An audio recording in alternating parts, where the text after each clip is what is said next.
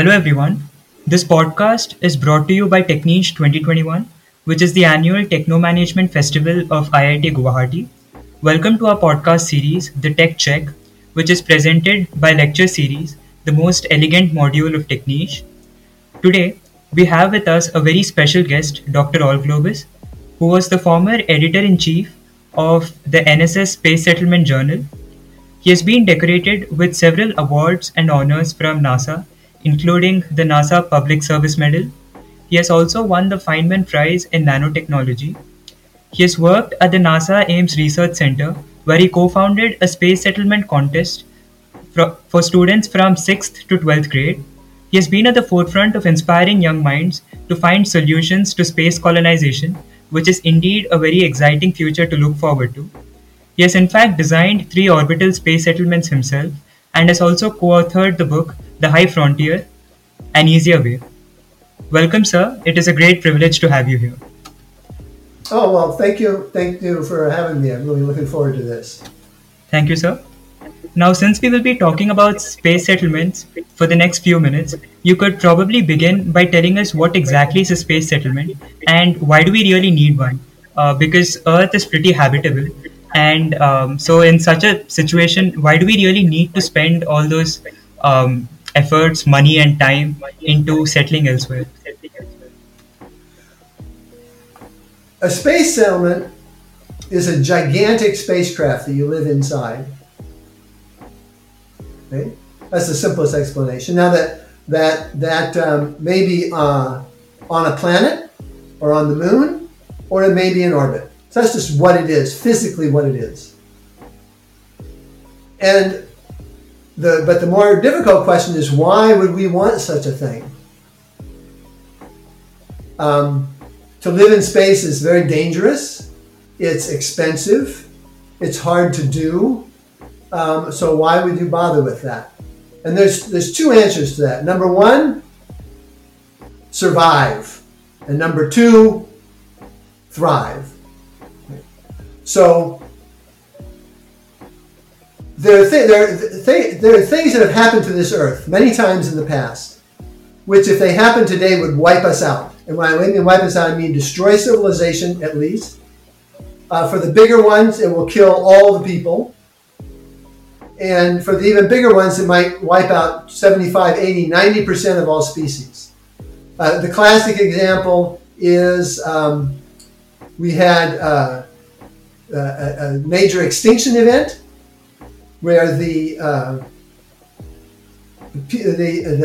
asteroid struck Earth and with enormous power and probably killed off about 95% of all species on the planet. That's going to happen again. We don't know when, and we can actually do something about it. We can detect these large asteroids. We think we know where the largest ones are. And we are developing techniques to deflect them so that they won't hit Earth. But there are other things that can happen. You can have supervolcanoes go off. Even in historical record, a few hundred years ago, there was an event over Europe where the temperatures dropped for years, and that was caused by volcanoes going off in Iceland. At least we believe they were. There's pandemics. We're in the middle of a pandemic right now. Fortunately, this pandemic kills between about 1 or 2% of the people that it infects. But if that number were larger, if it was 70, 80, 90%, civilization would be in danger.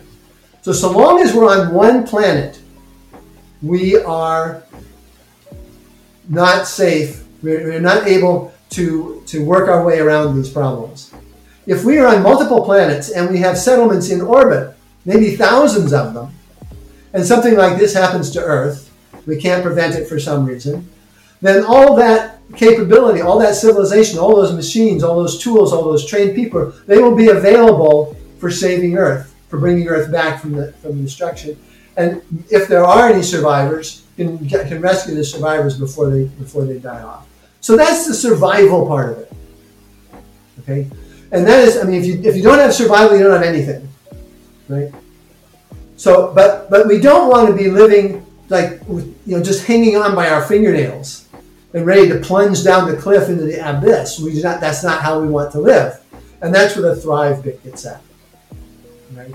Now, when we say thrive, what do we mean? Well, we mean something with dynamicism and growth. If you go to a garden that is thriving, it's bursting with life, and all the plants are going, and they're happy, and they're competing, and they're some plants are getting shoved out of the way, other ones are getting stronger, but they're surviving and they're going well. They have the equivalent of great wealth, because if you take this solar system and you look at the energy of the solar system, and you look at the materials of the solar system, the total amount of energy developed available in this solar system is 2 billion times more energy than we have available to us on Earth. 2 billion times. You can do a lot of thriving with 2 billion times the energy that impinges on Earth.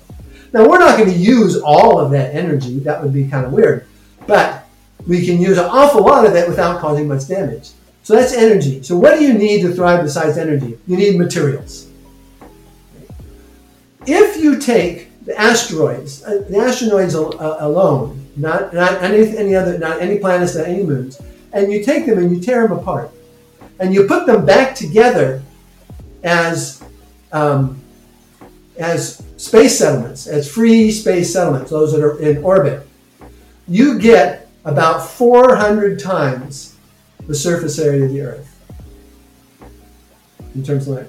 So that's enough country. There's enough land for every country on Earth. There's about 200 countries on Earth to have the equivalent of 2 Earths of territory without taking it from anybody, without pushing anybody out of the way, without oppressing any local people. None of that. None of that's necessary, because the material is there in massive quantities, ready for the taking.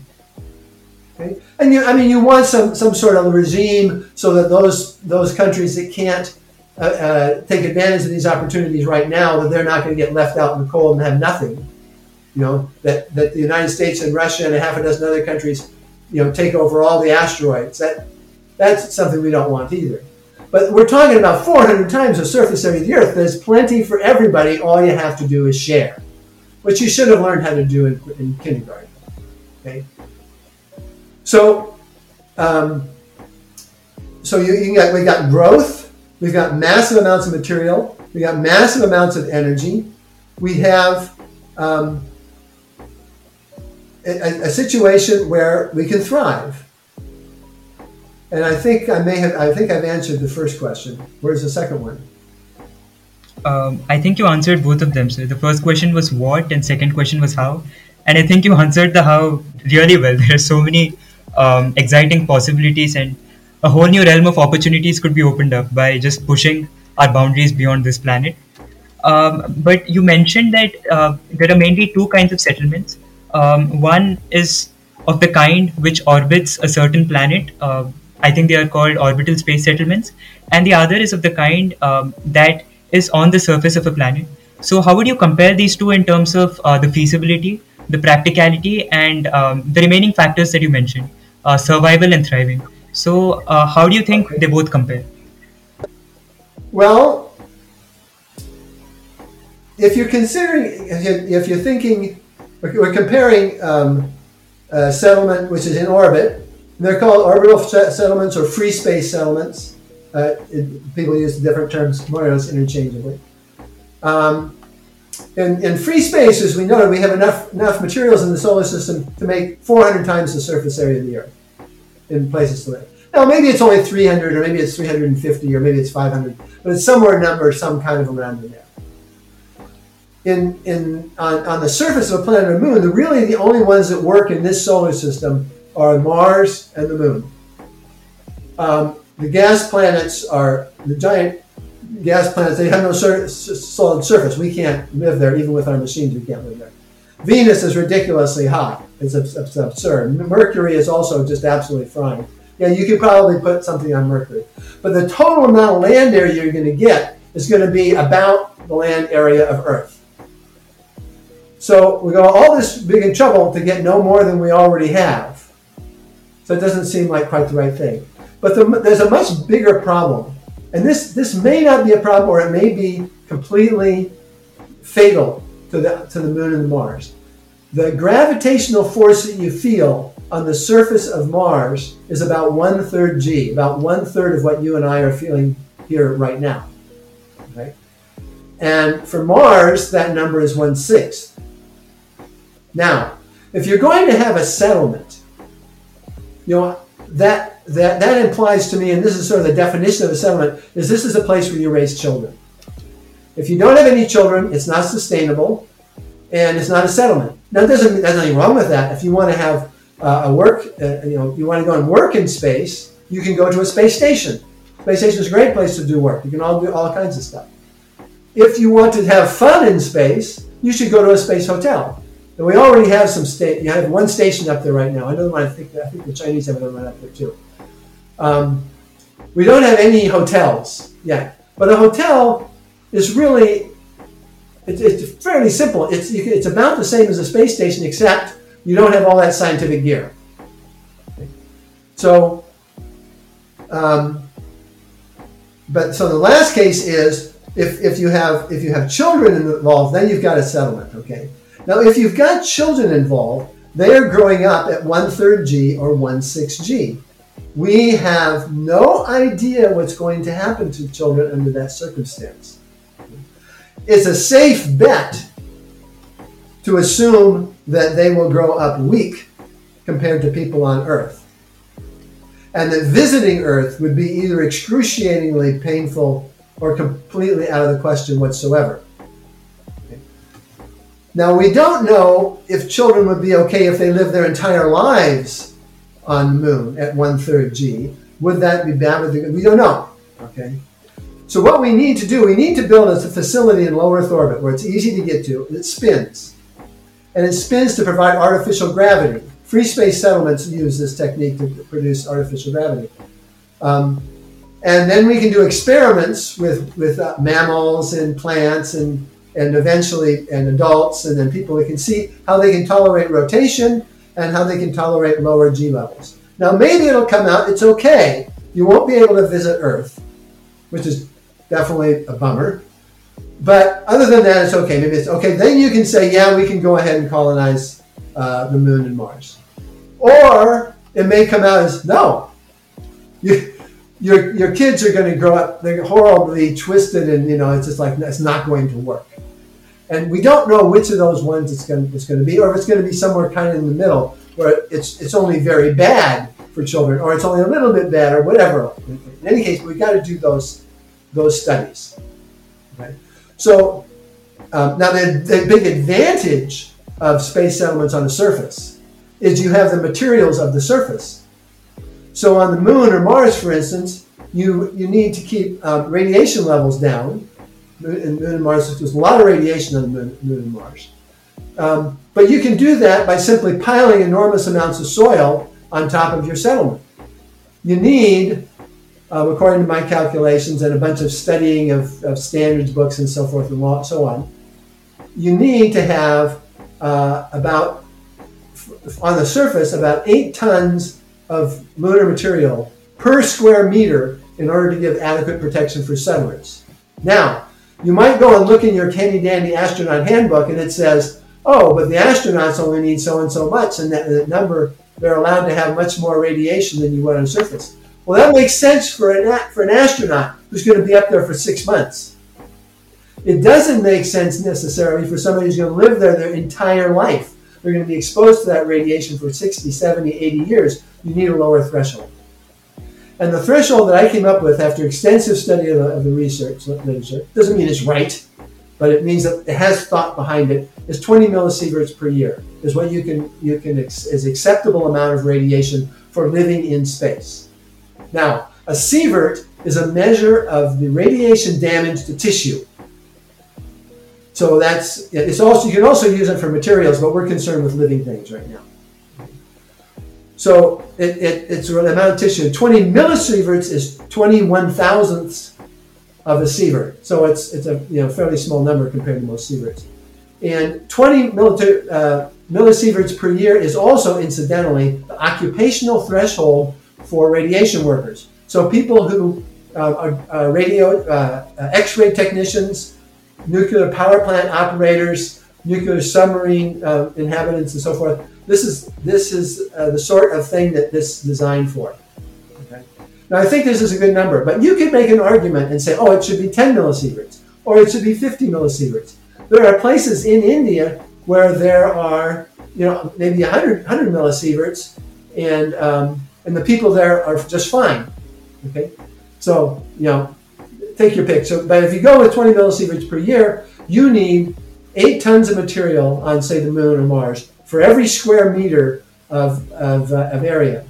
If you're in a free space settlement, if you're in an orbital settlement, say orbiting around Earth or even orbiting around the moon, around the sun, it doesn't actually matter which one, then you need 11 tons of regolith per square meter. Now, if you have the water, you can do it for 7 tons, because water is a better radiation shield than regolith.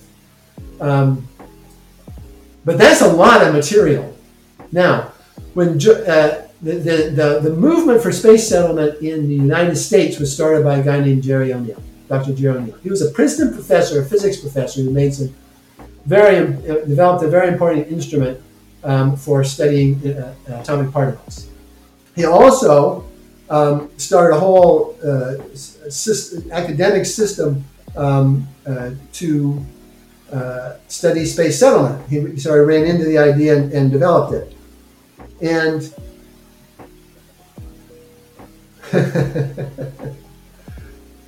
I always get a little lost when I go off on O'Neill because he did such great stuff, and now I can't remember the original question. Do you? Yes, sir. I think you pretty much answered it. The question was about the comparison between orbital space settlements and those on the surface of a planet. So from whatever you said, I understand that for any self-sufficient and sustainable space settlement, the primary requirements are to provide a more natural environment to the inhabitants, and this comes from shielding them from radiation and providing a suitable source of artificial gravity, amongst many other things probably. So in an orbital space settlement, how do we provide artificial gravity for starters, and how do we shield them from radiations? What are the methods involved, and what's the ideal structure that you would envision for providing artificial gravity more effectively?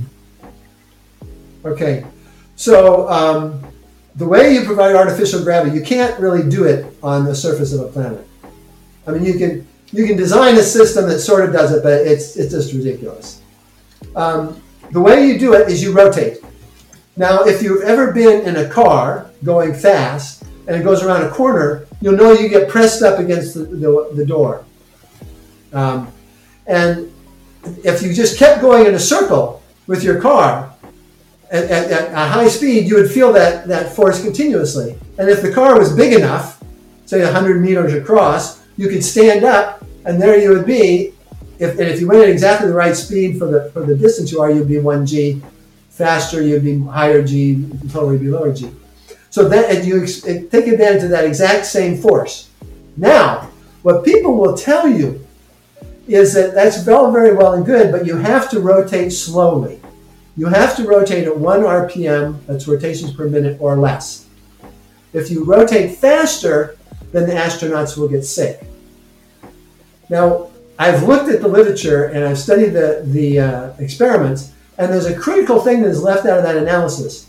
Yes, if you rotate fast, say 4 RPM, rotations per minute, if you go to that from a non-rotating environment quickly, you will probably get ill. You will probably get sick. But you know something? In a couple of hours, or maybe at worst a couple of days, you'll feel fine. I mean, after all, if you and I went to Nepal right now, and we got out of the plane, we would get altitude sickness. That doesn't mean that Nepal can't be colonized. And people live there. We know people live there. It's not a question. So it's the same sort of thing. And the reason this is important is if you want to build a settlement, settlements are incredibly difficult to build. The smaller the settlement, the easier it is to build. Now, if you rotate at 1 RPM, then your radius has to be about 1,790 meters in order to get 1 G. However, to get 1G at 4 RPM, you need a radius of about 112 meters. The 112 meters is about the size of the International Space Station, the long dimension International Space Station. It's within the rate, it's sort of like in the region of stuff we know how to make. Right? And if you go a little smaller, like at 2 RPM, you get a 450 meter radius. But so you can pick, and the thing is, in terms of how to build space settlements, the way to do it is to start with the easiest, simplest, closest thing we can, and then build it on from there. And so I think that smallest you can get away with is 112 meters in diameter. Now, it also ties into radiation, because a typical settlement, free space or orbital settlement mass, 99%, between 95 and 99% is radiation shielding. That's what makes it hard. And that's why Jerry O'Neill put his settlement at L5, which is a stable point in the Earth-Moon system. And in order to use an electromagnetic catapult based on his physics work, to send materials, millions of tons of materials to L5, actually to L2, and then the catcher takes them to L5. L2 is an unstable point in its gravitational system, in order to provide millions of tons of radiation shielding. But there's a way to get around it. If you put your settlement below about 600 or 700 kilometers around Earth, a low Earth orbit, about 500, 600, 700 kilometers, something like that, and you keep your settlement very close to the equator, radiation levels aren't that high. Radiation levels aren't very high at all. As a matter of fact, I've done calculations using Alteris, which is NASA's system for studying radiation environments. If you're at 500 kilometers and you stay exactly over the equator, you have radiation load on a bad year less than 20 millisieverts per year. Now, if you remember, 20 millisieverts a year was our threshold. Okay, what that means is you can build a settlement in low Earth orbit without any radiation shielding, which is 95 to 99% of the mass. So that means you're a factor of 20 to 100 less mass. In addition, you make it smaller by rotating at 4 RPM, and all of a sudden you've got a small settlement that is arguably within our grasp, almost within our grasp.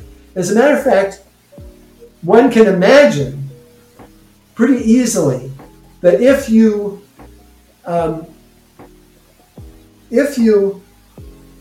start building hotels, and a hotel has got very similar requirements to a settlement.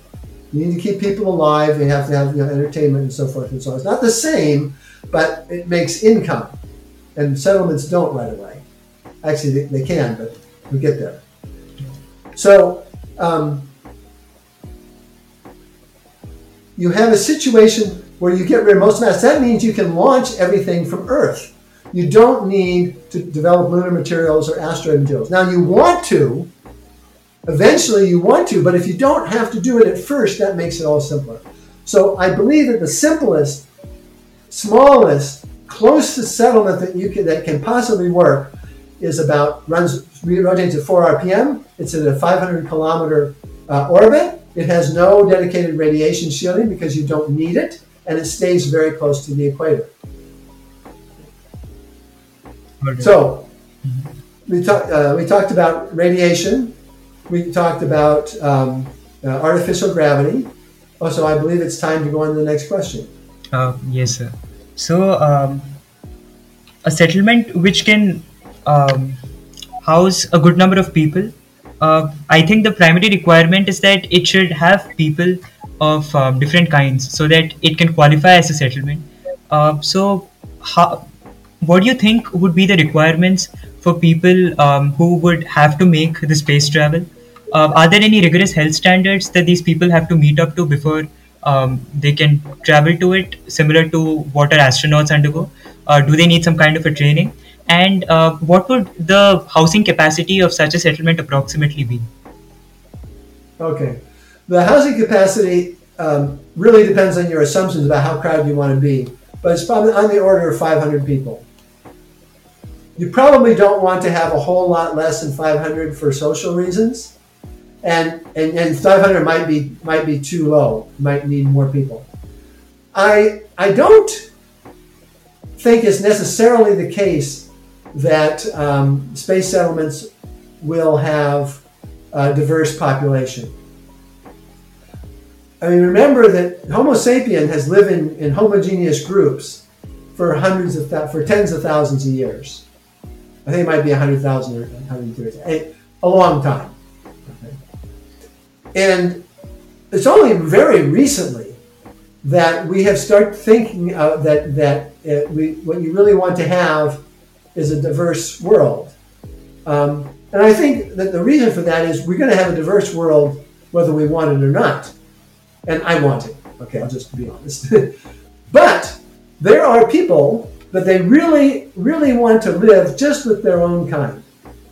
They're Presbyterians. They all want to be Presbyterians. They only want to live with Catholics. They only want to live with the white people. They only want to live with black people. They only want to live with brown people.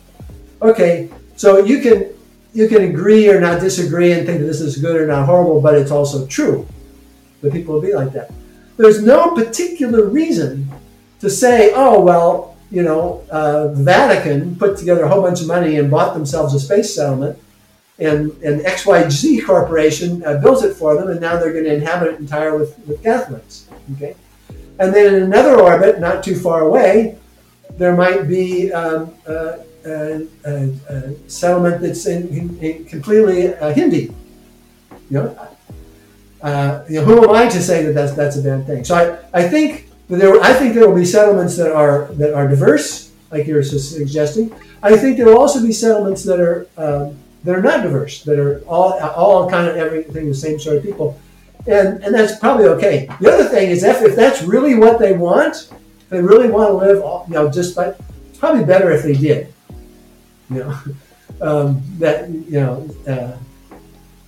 That's how you get it. So I actually want to get back to how we build settlements. So we start off with a real small settlement, and we build up hotels until it's the same size as a settlement, and then we rotate it faster.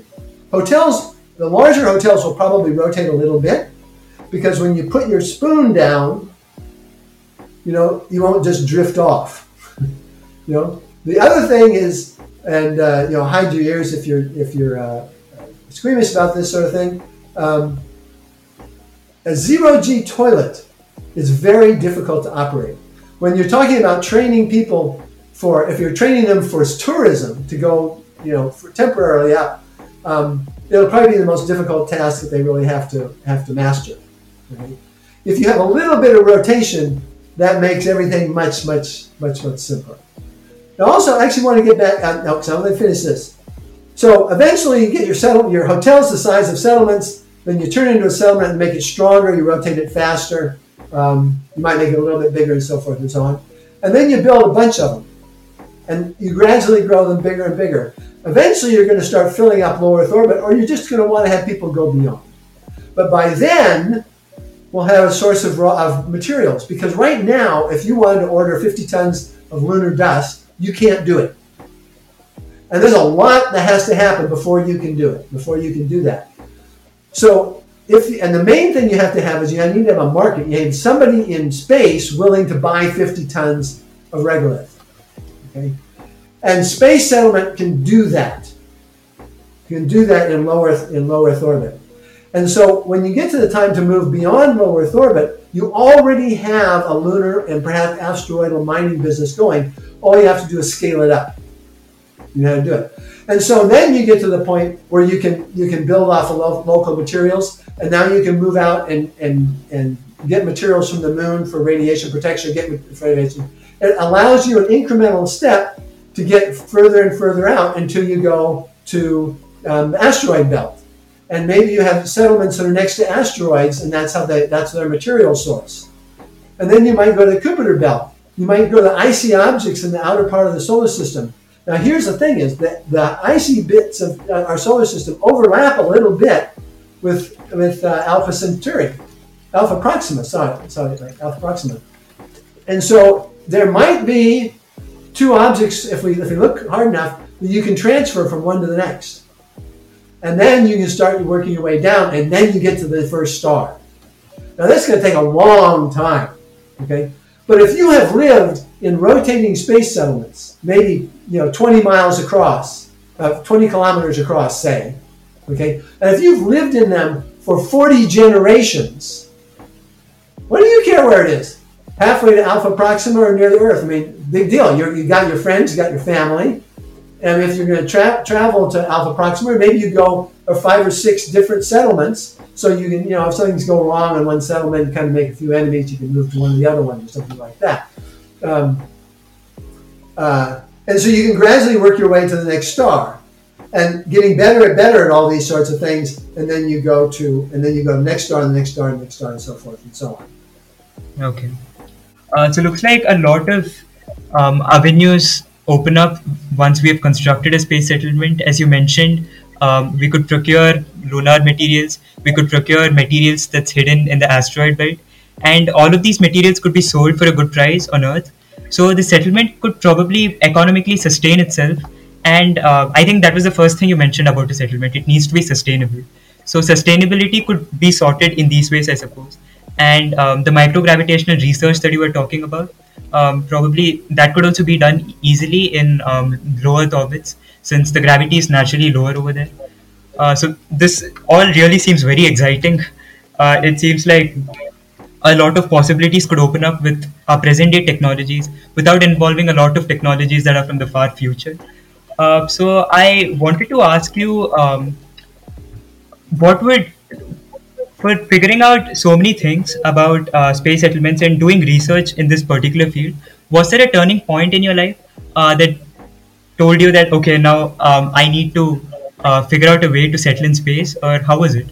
And what would be your message to kids who dream about space and have such big dreams of making humanity multiplanetary, like yourself?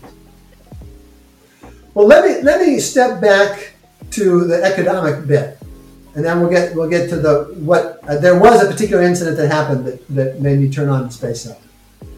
So the hardest thing to make economically work is the first space settlement. And if you can get that one to be economically kind of reasonable, then you can work from there. That works okay. Now, if you've got a small settlement with 500 people at about 500 kilometers orbit, the first and simplest thing for you to sell is the people who are on board keep their day job. Now, I used to be a musician. And when you're a musician, you often have your day job and you have your night job. Your night job is when you love, play music, so that's what you love. Your day job you do because you have to pay the rent. Okay. Now, the people on this settlement are going to have to be pretty wealthy, because it's probably going to cost $4 or $5 million for a couple to move there, maybe more. So they may have jobs that you can work at remotely, like as millions of people have been doing lately because of the pandemic. So the first and simplest thing that we do to be economically sustainable is keep your job. Do the same job, do it from orbit. If you're at 500 kilometers up, you can plug right into the Earth's communication system. I mean, you'll need some scarring and things like that, but we got a few decades before we really have to worry about actually doing this. So you can get your same job, you can okay, great. Okay, that's the first step. Second step is you could build large satellites. If you want to build a satellite that's too big to fit under a rocket fairing, that's the bit that goes on the outside of the payload. You can't do that and then launch it. You have to do it and construct it in orbit, and space settlement people are perfectly situated. The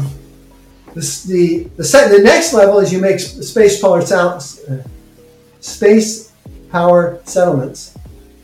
satellites, space power settlements, space settlement power.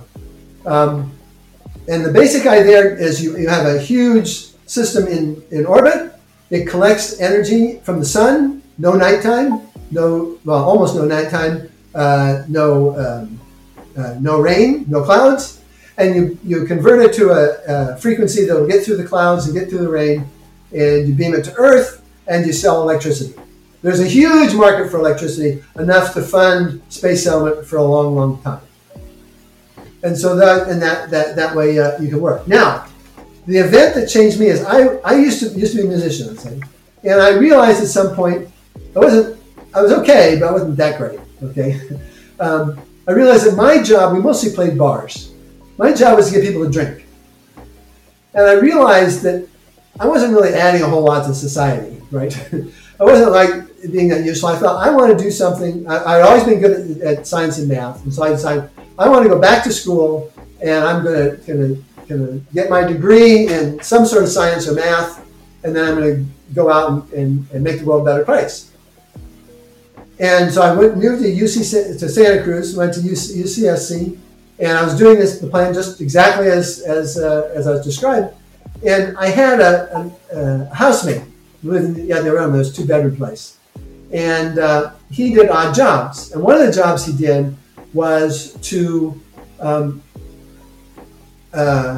take a huge pile of coevolutionary quarterly magazines.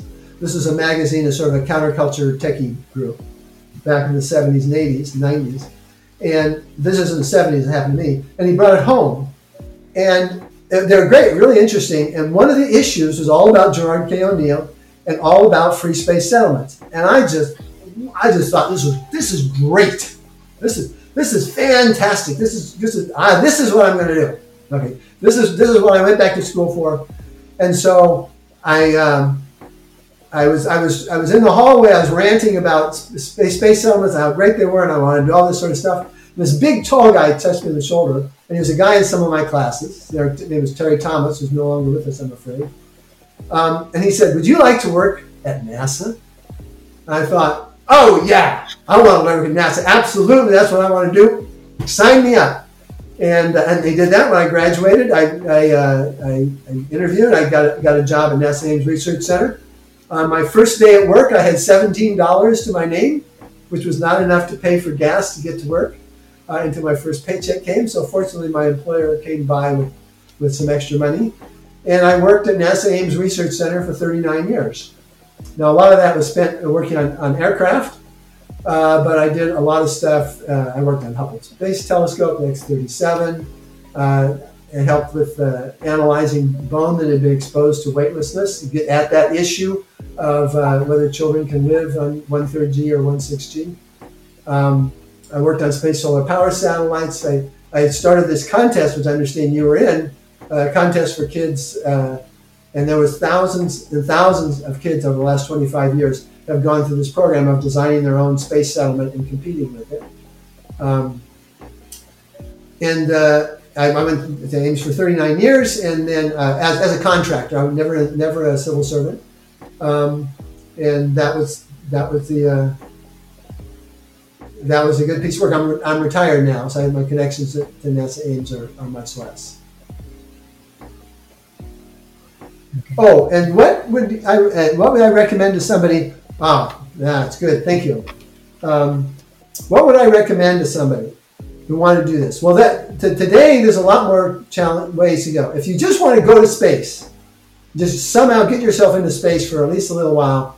The simplest way, although it's not necessarily easy, is to become very rich. If you're very rich, you can you've got enough. If you have enough money, you can spend at least $250,000 on your passion. Then you can get a seat on Virgin Galactic vehicle. They'll take you up into Earth and bring you back down in about 10 minutes. Okay. And if you want a bigger experience, you want to stay up there for a few days or a week or something like that, you can fly on a Falcon 9 with a Dragon on it. That it'll cost you about, I think, $65 million to stay for a week or something like that. Okay. So that's one way to do it. The other way is maybe what you really want to do is contribute. I never really had any illusions about going into space myself, but what I wanted to do is kind of contribute to making that happen. Okay? And that, I think the most important thing is learn to be really good at something you really like. Okay? So take what what you really enjoy, what you really want to do, and find out how to apply that to a space settlement-based career. Because almost anything you want to do, like maybe juggler will not work, but there are many other things that will work. NASA is full of engineers, but it's like a whole lot of marketing people and people that communicate with the public and do things like that. You don't, if you're not particularly good at engineering or you just don't like it very much, there's lots of other things you can do to help out. You can produce videos, Now, one of the things most of that you'd like to get a job and get paid to do it, great. But somehow you've got to get that first job. And one way to do it, and you might end up staying for a while, is joining one of the space organizations. There's a lot of space organizations. The one I happen to be with is called the National Space Society, NSS. And when you can sign up, it costs a few dollars a year, a few tens of dollars a year, and you get various things. And what you can do once you're sort of in the hut is you can volunteer to do work. So the idea is you volunteer to do work, and you try to do it in areas where you'll have a chance to meet people, because it's people that get you, And so you get yourself, so you know some people in the business, and maybe they'll come and help you out to get your first job. Or maybe you can just say, part of your interview is, I'm a member of the National Space Society, I love space settlement, blah, blah, blah, blah, blah, whatever that is. And there's a whole world of possibilities. Oh, and by the way, India has got a very strong space program. It's not NASA, but it's very good, and it's actually arguably one of the biggest, most powerful organization when it comes to Earth resource. So there's lots of stuff to do. This is very practical application of space, and at the same time you learn a lot about how to do these sorts of things. So I would recommend join the National Space Society or some other space organization. National Space Society has chapters in India, and study up on the Indian space program. Keep track of it and see if there's a little bit of it coming your way. And best of luck. Thank you for that answer, sir. That was very inspirational. And I'm sure the spectators who will be watching this podcast, they would be inspired to pursue a career that can make humanity multiplanetary and hopefully in the not very far future, interstellar or even intergalactic. I don't know how far that is, but thank you so much for your time, sir. This has been a very wonderful time for me, and I hope you enjoyed it too. Just a moment. I would like to push our book. It's cheap. It's on Amazon. We don't make any money to speak of. I think I make about $80 every couple of months. But it's a comprehensive look at space settlement, and in particularly the evidence and the ideas for that whole idea behind putting your first space settlement in low Earth orbit. Thank you so much for this opportunity. It was really great. Please stay in touch, and hopefully we will meet again in another forum. Thank you, sir. Let's hope that once this pandemic settles down, you could come down to IIT Guwahati and we could host you there and interact with you. That would be great. Thank you, sir. That would be great.